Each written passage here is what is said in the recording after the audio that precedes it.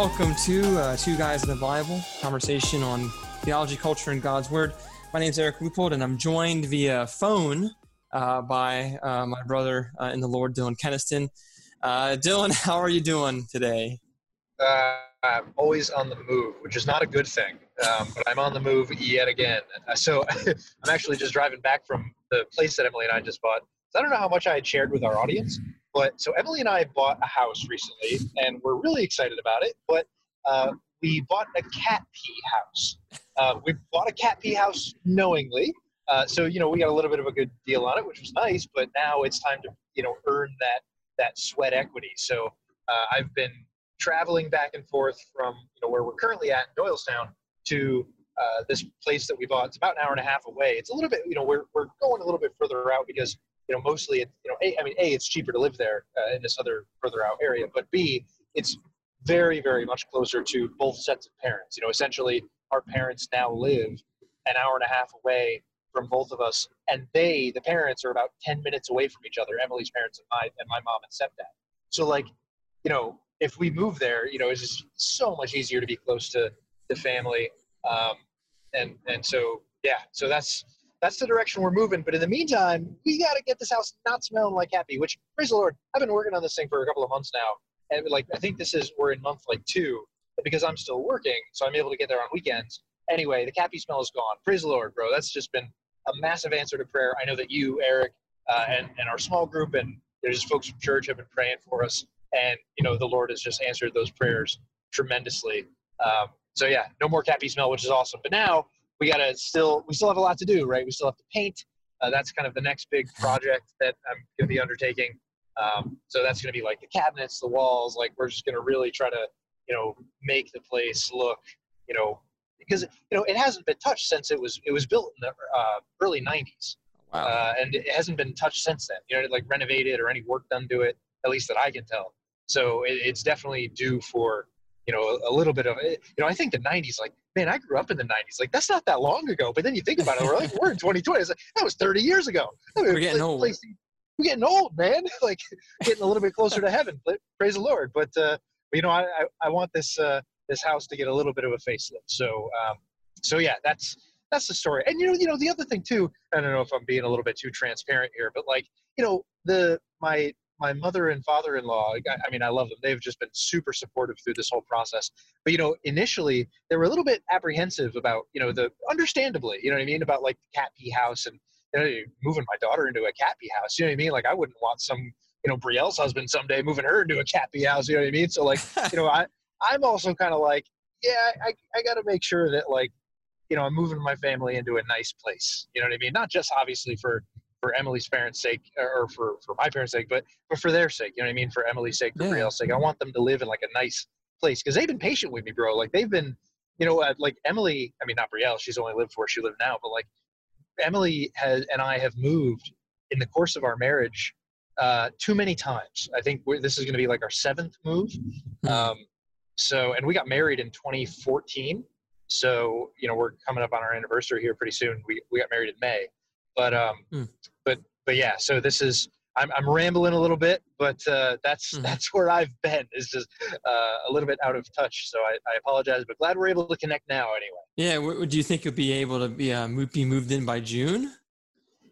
Lord willing, yeah. So the plan is, if all goes well with, we still have to reinstall. So, to get rid of the cat pee smell, I had to go down to the subfloor. And there's a product called Kilz, K-I-L-Z, basically put Kilz down all over the subfloor and all over the walls. So, it's almost like you set up a Kilz bomb off in the whole house, man. Especially the downstairs. I think the cats were, not allowed upstairs. It appears, because some of the rooms upstairs were okay. But downstairs, just the whole Kilz bomb went off. So the flooring. So basically, we need new flooring. So that needs to happen. But I want to paint everything first. So Lord willing, if everything goes according to plan, we should be be able to move by the 1st or 2nd week of June. Okay. So, and part of it too is just like I said, I'm grateful to still be working, and I am able to work remotely. Praise the Lord. But it also means I'm only able to get there on on the weekends. Yeah. So I'm really only putting in a couple days a month, of good day of work. So, so that's why it's taking a little bit longer than is expected. But, better that than the alternative. Yeah. You know what I mean? I hear you. So I know that's, not everybody's situation. There's a lot of people out there who are really struggling and are out of work right now. So, Yeah. like I said, I'm grateful to still be able to work, but it extends the timeline a little bit. Yeah. And that's, you bring up the current situation that we're in, and I guess that's kind of what I want to chat with you about. This is kind of informal. I've done a little bit of reading on this, a little bit of study on this, and approach this more from like, we live in Pennsylvania, so we're approaching it more from the Pennsylvania side of things. And I've been in some chats with some people, and so I want to get your thoughts on this, Dylan, because like it's hard to navigate. I don't like the term civil disobedience, but that's just the term that's commonly used. But like basically navigating the relationship between, the church and the state, or the individual Christian, right? And you're getting both sides of the, two extremes in a way there. So I guess like what I've been recently trying to do, and I actually wrote a couple letters to my township, not my township, I'm sorry, my county commissioners and my local representatives, the state General Assembly representatives, trying to explain all this. So anyways, but real quick, I mean, when you look at the Pennsylvania Constitution, okay, so let me bring it up real quick because it's really useful. The language is very interesting. By the way, just some background info for the audience here while you're poking that up. You had mentioned this is a bit of an impromptu recording for the episode. Just, Eric and I were talking over the phone just a couple of minutes ago, and we were just chatting and catching up. And then, we obviously, things related to the current situation started coming up. We started talking about it. And we're like, man, should we be recording this? So like, that's why we're all just out of nowhere. We're like, hey, impromptu recording session. So, and you know what's funny about that, Dylan? That's how we got this whole thing started. The reason we started this whole podcast is because we were chit chatting and we were really enjoying it, and it was a wonderful conversation. We're like, why don't we just record this? Yeah, exactly. So this is what we're doing. This is we're going back to the roots here. We're going back to the roots. All right, I got it. Posterity. I know. Yeah. I got it here. All right, here we go. All right. So in the Constitution of Pennsylvania, current Constitution, obviously, in Section 1, you got the standard one. Here we go. It says, quote, all men are born equally free and independent and have certain inherent and indefeasible rights, among which are those of enjoying and defending life and liberty, of acquiring, possessing, and protecting property and reputation, and of pursuing their own happiness. And then another one that I think is of particular note for especially us as Christians is Section 3, which talks about religious freedom. This one says, quote, all men have a natural and indefeasible right to worship Almighty God according to the dictates of their own consciences. No man can of right be compelled to attend, erect, or support any place of worship or to maintain any ministry against his consent. No human authority can, in any case whatever, control or interfere with the rights of conscience. And no preference shall ever be given by law to any religious establishment or mode of worship. So I guess what struck me in that, you got some of the key phrases there. All of us have, and this is my thought process. I'll give you my thought process, Dylan, and what I kind of said to my local representatives. And then I want to get, your pushback and your thoughts on it. So first, my thought process is this. In land of Pennsylvania, the highest authority is Caesar. I'm a big fan of Romans 13. It's in the Bible. It's a chapter. It's actually God's word. Like, I really do believe it. And I do believe that the highest authority in the land is the Constitution of Pennsylvania. We're not living in an empire, right? So there's that. Okay, so since the Constitution is the highest authority, that nothing can trump that per se. There's a proper way to go about changing the Constitution, but you can't just willy-nilly not recognize it or support and defend it. So now the idea of acquiring, possessing, and protecting property and of course life and liberty. It seems like that's, that might include in my mind, I have the right to buy, sell, and to work, and to produce something and to sell something, okay, without, and pursue, happiness, which in our modern day, happiness is just an emotional feeling. But back when this was written, happiness meant a lot more than just that. And then as far as the religious freedom piece, I really wanted to focus in on that last sentence. Like it says, no preference shall ever be given by law to any religious establishment or mode of worship. And so in my mind, that also indicates, okay, whether you're meeting online or in a house or in a building, the government can't pass a law that prefers or gives preference to any particular or requires any particular mode of worship. It would seem to be that would be that. Okay, that being said, but then you have some statutes, right? Some Pennsylvania statutes. There's like, I don't know, I'm counting, it's like 79 of them. It's pretty long. But if you look under the health and safety statute, okay, there is a definition of a disaster emergency. So this is where, this is like chapter 71 of that document. It's like so many documents, but you just got to get through it and you'll figure it out. All right. So in chapter 71, let me quickly get to the definition of disaster emergency. Okay, here it is.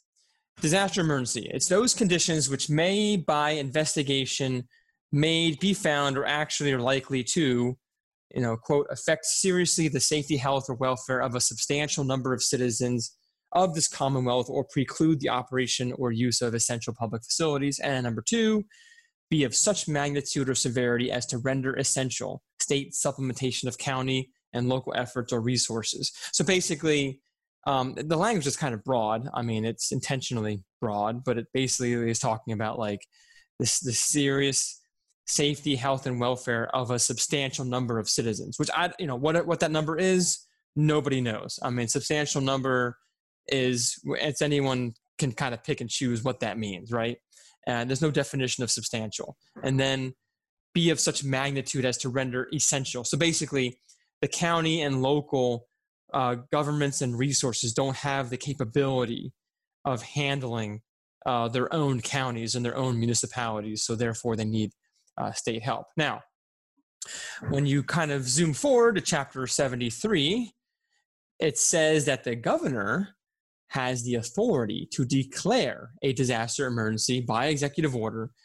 It doesn't really say what he needs, like what evidence there has to be. It just simply says this. It simply says that upon finding that a disaster has occurred or that the occurrence or the threat of a disaster is imminent, it shall be declared by executive order, okay? And then it will continue until the governor finds that the threat has passed or the disaster has been dealt with to the extent that the emergency conditions don't need to exist anymore. And then lastly, the General Assembly, the executive order can only last 90 days, but it can be renewed by the governor. So again, he can just renew it whenever he wants to. And then the only caveat is that the General Assembly can terminate a state of emergency at any time. So they have to come together and vote if they wish to terminate it. Now, it's interesting, some of the power that the governor is given during these emergencies. So I'm just going to read, I'm getting from chapter 73. Under this part, the governor may issue, amend, or rescind executive orders, proclamations, and regulations which shall have the force and effect of law. Okay? And then if you go down to additional powers, excuse me, he can do things like control entrance and exit to and from a disaster area. He can control the movement of persons within the area and the occupancy of premises inside. He can suspend the sale of alcohol, firearms, explosives, and combustibles. He can do all kinds of things. He can transfer resources and suspend regulations. Basically, there's almost anything he can do.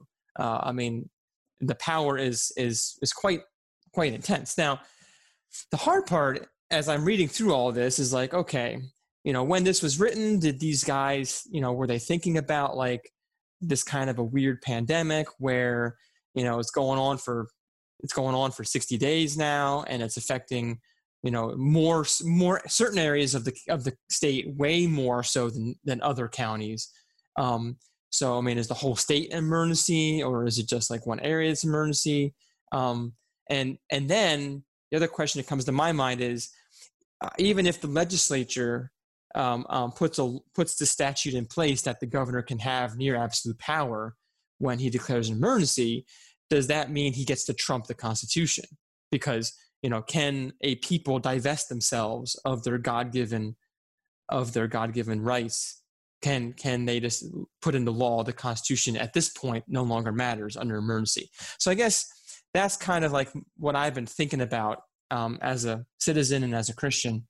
And I've been trying to communicate my concerns to my local representatives. So, I've been basically asking them to, let's try to get the General Assembly to consider ending the state of emergency. And that's what I've been trying to encourage other Christians to, if they're really concerned about the state of things, So instead of just willy-nilly being a lone ranger and doing your own thing, or, churches just opening themselves up, I think we should try to exhaust the proper channels first, which is, appeal to your local representative to ask for this disaster emergency to be ended the proper way. So I guess I don't want to go on too long. I want to get your thoughts on this, Dylan, but does that make sense? Well, yeah. I mean, I confess I'm I'm nowhere near as well read on Pennsylvania statutes as you are, and have been doing a deep dive on this. It sounds like, which is really good. I don't have the same expertise, but what I will say is generally yes. I think there is a wisdom insofar as it is possible, and insofar, I think it's generally good practice to try to exhaust proper channels.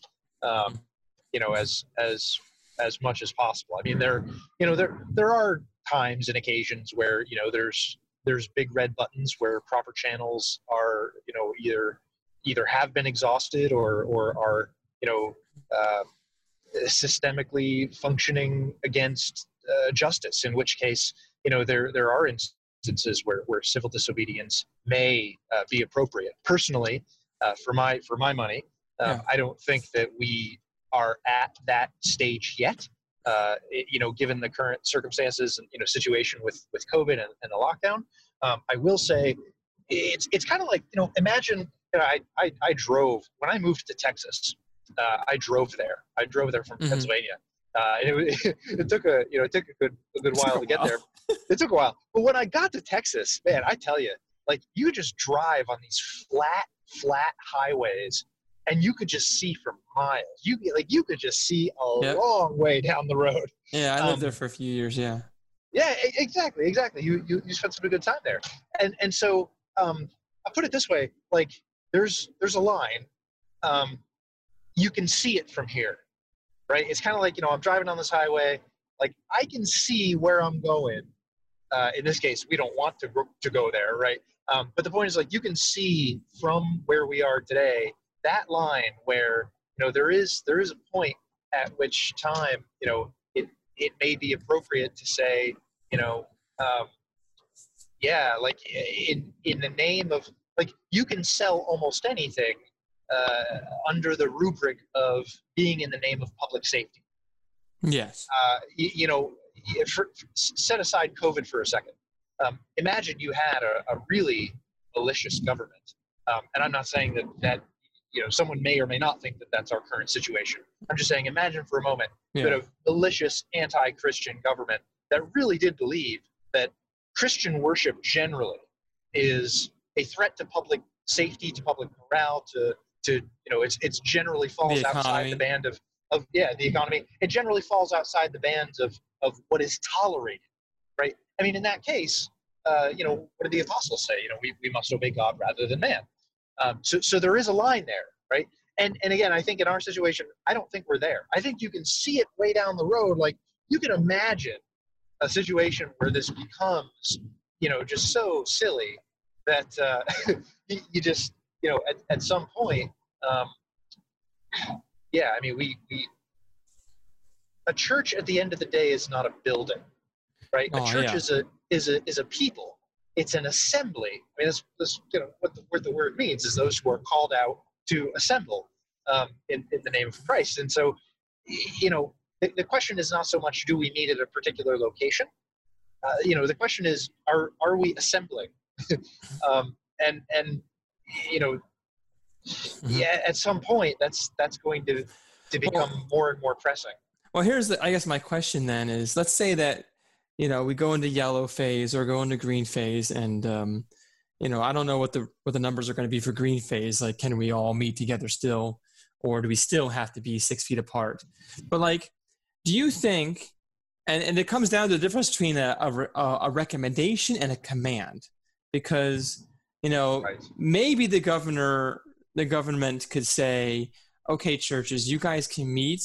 We recommend that you do such and such a thing, or we say you can meet, but you cannot use wind instruments because it projects vapor into the air, and you can't Yeah. you can't sing. You can't sing without a covered face.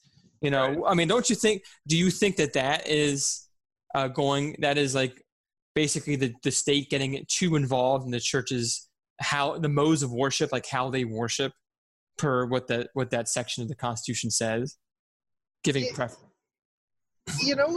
yeah. Well, let me back up for a minute. I think insofar as it's within our power to do, we want to live peaceably. We want to live peaceably with Yeah. everybody, and including Caesar. So I think that if the state says it gives these recommendations and says, hey, this is what we have, this is what is best practice, and this is what we're saying is right to do. Um, we are going to do it. There are some brothers and sisters in Christ who do not believe that regular physical in-person assembly is mandated by Scripture for the Mm-hmm. church. I do not hold that view. Me too. I, I think I, it's required. I think it is required. I do think that do not forsake the assembling of yourselves. I mean, that's typically the proof text that is often referred to, and I think for good reason. But I don't think it stops there. There's all kinds of biblical theological Old threads Testament, Old Testament, principles. Right. that warrant it, right? So I think that at some point it is an issue to continue not meeting. So in this case, however, I personally do lean towards uh, you know basically going with the government's recommendations for churches to and along with everyone else, and that in my mind is the key point, to remain closed and not assemble. So in other words, are Christians sinning by not assembling? Are we disobeying God by not having church services? Are we obeying man rather than God, or fearing man rather than God? I think in this case, I think the answer is no. I think there is wisdom to, especially early on when all of this hit, when we knew very little about the virus, and when we, when the curve was just on an exponential increase in so many different parts of the country. And it really was quite frightening. There were a couple of instances where, quite frankly, it was a bit of an embarrassment, where early on, we knew so little about the virus, and it was just spreading so rapidly Sure. in a situation where people were asymptomatic, where churches were meeting, and people were getting deathly ill. And even in some cases, I believe in Georgia, I'll have to go back and check the citation on that, but dying because of churches deciding to, rub the government's nose in things and say, we have the right, test us constitutionally, and and unfortunately, a lot of people paid a very heavy price for for doing that. Now, so why then is it?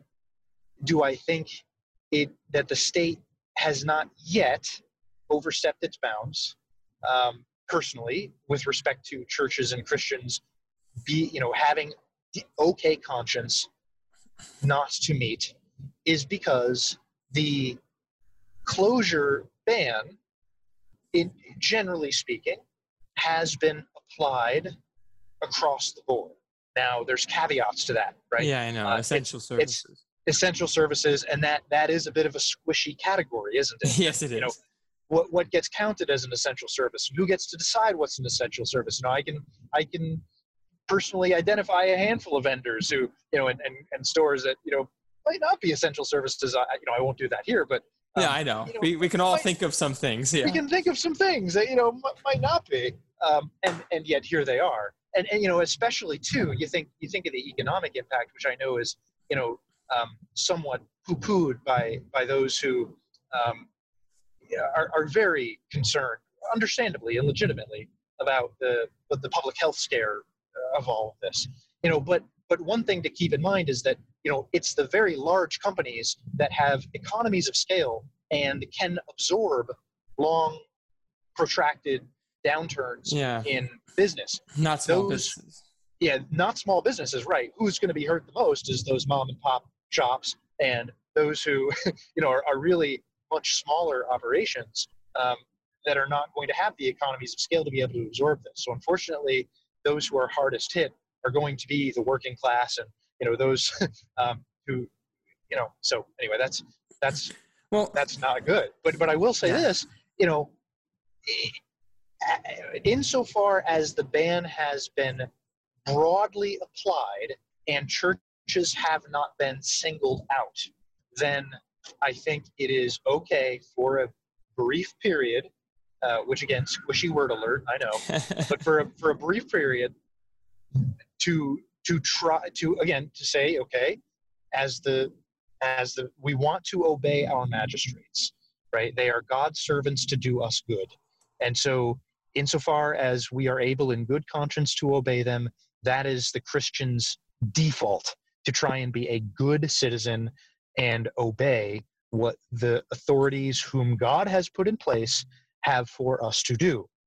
Now, when that starts getting really dicey really fast, and again, it's like, I don't think we're there yet. I think you can see it from here, right? Is if there comes to be a point where either churches do get singled out, or there is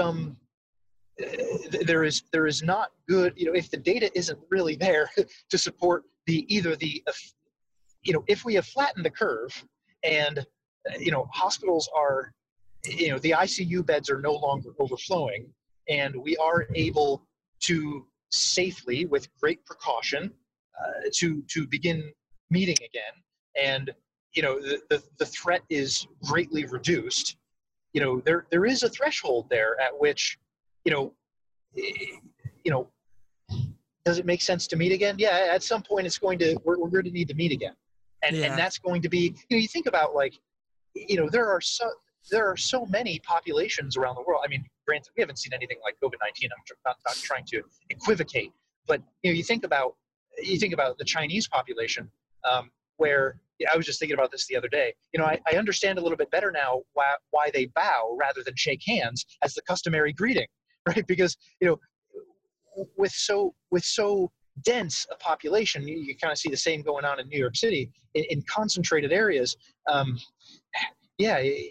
Things can spread really, really fast, and that can be really, really scary. And we saw some of the fruit of that exactly in this case. So, but where that doesn't exist, and where there is flexibility, there needs to be that flexibility. One thing to keep in mind is that the state and the powers that be, the governing authorities, we want to submit to them. At the end of the day, they are accountable to us, to the people. And ultimately, even beyond that, they're accountable to God. Exactly. Mm-hmm. They are to bow the knee to the God, the God whom they are ministers on behalf of. So that ought not be lost in all of this either. I guess I was thinking recently about our discussion of that book, Extreme Ownership. And honestly, I personally feel that you want to empower the people who are underneath you. You want to delegate, you want to let them lead, give them a chance to make the wise decision for their own people. So instead of the government even, and I don't really think we fleshed this out entirely. We might need to do so at a different time, but like, you said, the church abiding by government recommendations. But I was trying to point out, like, what if the government says you can't meet unless the pastor covers his face while preaching? You can't use wind instruments. Like, you can't. Not that we don't recommend you do, but you actually can't. That's a different animal altogether. But where does it come into play that, like, people should be allowed to have responsibility and to take dominion of their domain? So I'm just thinking of, like, if the government should be like, okay, who knows better than anybody else the state of XYZ county? Well, probably that county's commissioners and that county's leadership. So, I mean, who has the wisdom to handle their own township, like Percy or Warmster, be the leaders of them, and who knows their congregation best? Who cares about them more, the pastor or the governor, the government of Pennsylvania? So I don't know. I really do think that people should be given the opportunity and allowed. I mean, no one wants to die, and I think people have a genuine self-interest and self-preservation. And I think you can make recommendations and give advice, but I'm just all about, like, man, give people a chance to take responsibility for themselves instead of micromanaging. Where does that come into play there? It really just, I don't know, it kind of bothers me. Yeah, no, I hear you. Well, and the other thing too is, the more local the government, in terms of effectiveness and closeness and wisdom and the ability to apply wise solutions. The more local, the better, I think. That's ideal. But that notwithstanding, I also think part of what makes this one tricky is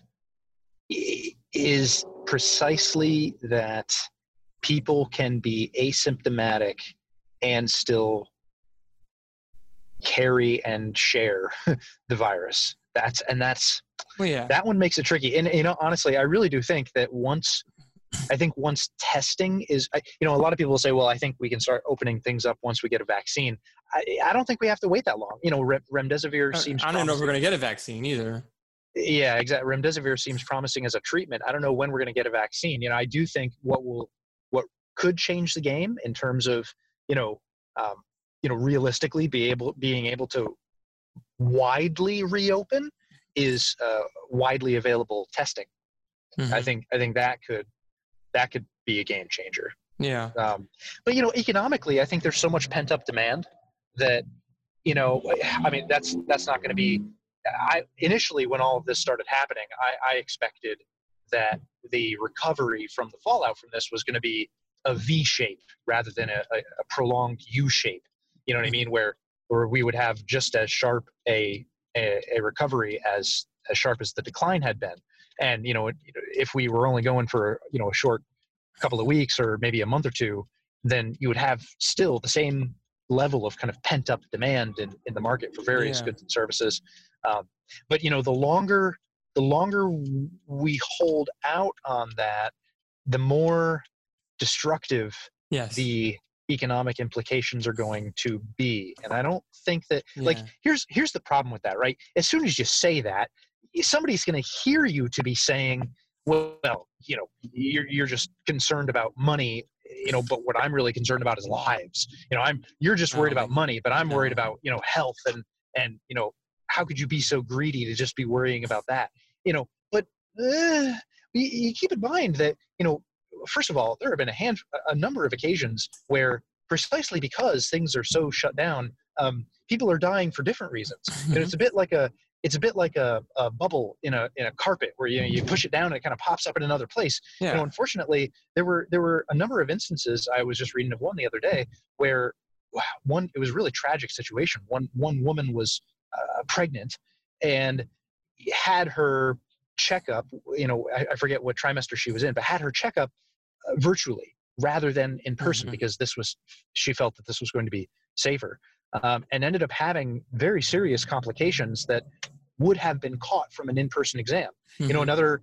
another article I was reading suggested that the number of patients who were scheduled for regular checkups who are cancer patients, whether it was for chemotherapy treatments, I think that was the instance in this particular case, the number of canceled appointments for those treatments was increasing drastically. So people were Mm. not getting the help they really needed for other non-COVID related services. In fact, hospitals, I'm no expert on this. Maybe we bring Doc on to share a little bit more detail. But from what I'm reading, hospitals are being hit pretty hard by this situation. You would think it would be just the opposite, but actually, the number of COVID, the how pro, how does a hospital make its money? You know what I mean? Not generally from servicing COVID patients, Mhm. but rather through all kinds of other treatments for other ailments. That, and again, it's not the point is not, oh, Yeah. look at the poor hospitals that are losing their money. The point is healthcare workers are being hit by this as well, not just in the ways that we think. Yeah. So Yeah. it's not just as simple as, oh well, you're just concerned about money Well, if versus lives. It really is about lives cutting both ways. and if I may, I'm going to end my part on this. I mean, I definitely want to try. I actually have to get ready to go to work soon, brother. But I definitely want to try to revisit this and to maybe talk about, talk about the rise in suicide attempts or the rise in mental illness, mental health problems. What does it mean to? Everything's a cost benefit analysis, right? Every time you get in a car, it's a risk. You might waste. Are you taking unnecessary risk by driving to get ice cream? Maybe you shouldn't leave your house ever for non-essential purposes to avoid being a risk to yourself or others in a car. But I wanted to quote this one passage from Deuteronomy, chapter 24, verse. Millstone. Yep. And the reason why I think this is important is 24, verse 6, and it's a law in the Old Testament. So it says, no one shall take a mill or an upper millstone in pledge, for that would be taking a life in pledge. Now, the context there is that the idea of a pledge is that, back in those days, you didn't have, banks, you didn't have FDIC or whatever the case may be, or insurance or whatnot. So if you gave someone money, what's the guarantee you're going to get it back? You would basically get something from them. You would hold something in pledge. And so, if you and I today were doing that, Dylan, you might, I might be like, hey, Dylan, can I borrow, whatever? I need $10,000. And you'd be like, okay, well, I'll hold, I'll hold your computer, or I'll hold your furniture in pledge or something like that. But Collateral. yeah, because collateral. It's really, it is collateral. I guess something common, kind of similar today would be, bailout money, or even like the mortgage. When you borrow money from a bank, you're putting, you're attaching your house to it, the item of value. But anyways, this law has to do with, you can't, if you loan someone money, you can't take their livelihood as a pledge. Like their upper millstone would be used for grinding grain, and it says like that would be taking a life in pledge. So there is a sense in which Scripture connects a person's job or their means of living with their life itself. I mean, if you take their means of survival, you're taking their life, and God says don't do that. So even though this law, I guess the indirect application is, if you're going to say that, well, you just want your money, or you just want to get haircuts, or you just want to go out to a restaurant, and we actually care about lives and you care about just money. And I would say, be careful, because Scripture makes a connection between the livelihood and the life. And, consider that word itself, livelihood. It's the means of procuring and sustaining life. And that requires a job, in all honesty. So those are my final thoughts. Still, anything you have there to add? Yeah, it's interesting. I saw a post online by a a prominent public figure who shall remain nameless to protect the guilty, who basically, and this person is, generally on the left-leaning side of the political spectrum, the worldview spectrum.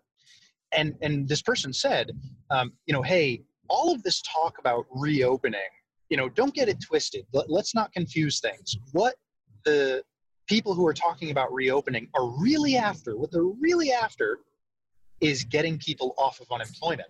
That's what this is about. They don't want people on unemployment. And I saw that, and I thought to myself, well, yeah. Like, that's right. You don't want people on unemployment. I mean, the unemployment numbers are through the roof. I mean, Great Depression levels, and it really is a scary prospect. It's a very scary thing when that happens, because there are downstream implications that are not always widely considered. And I would just say, to those who, and now, I've been saying things in the last couple of minutes that are pretty favorable to what, I know where I generally stand, and I know where you generally stand, probably where many in our audience generally stand.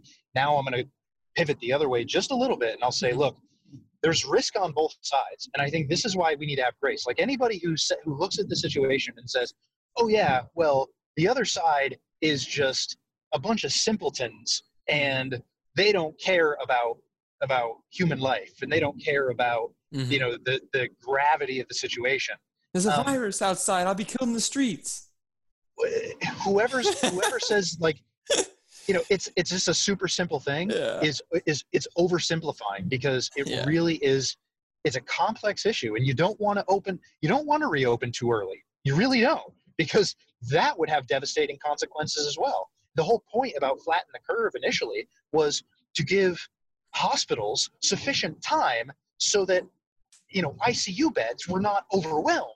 The underlying assumption was that at some point the vast majority of the population is still going to catch this. Is going to get this. So at some point the conversation pivoted from, we need to have sufficient ventilators and hospitals equipped to be able to handle the inflow of patients who contract COVID-19, and it switched from that to, well, we need to make sure that we can totally prevent the thing with a vaccine.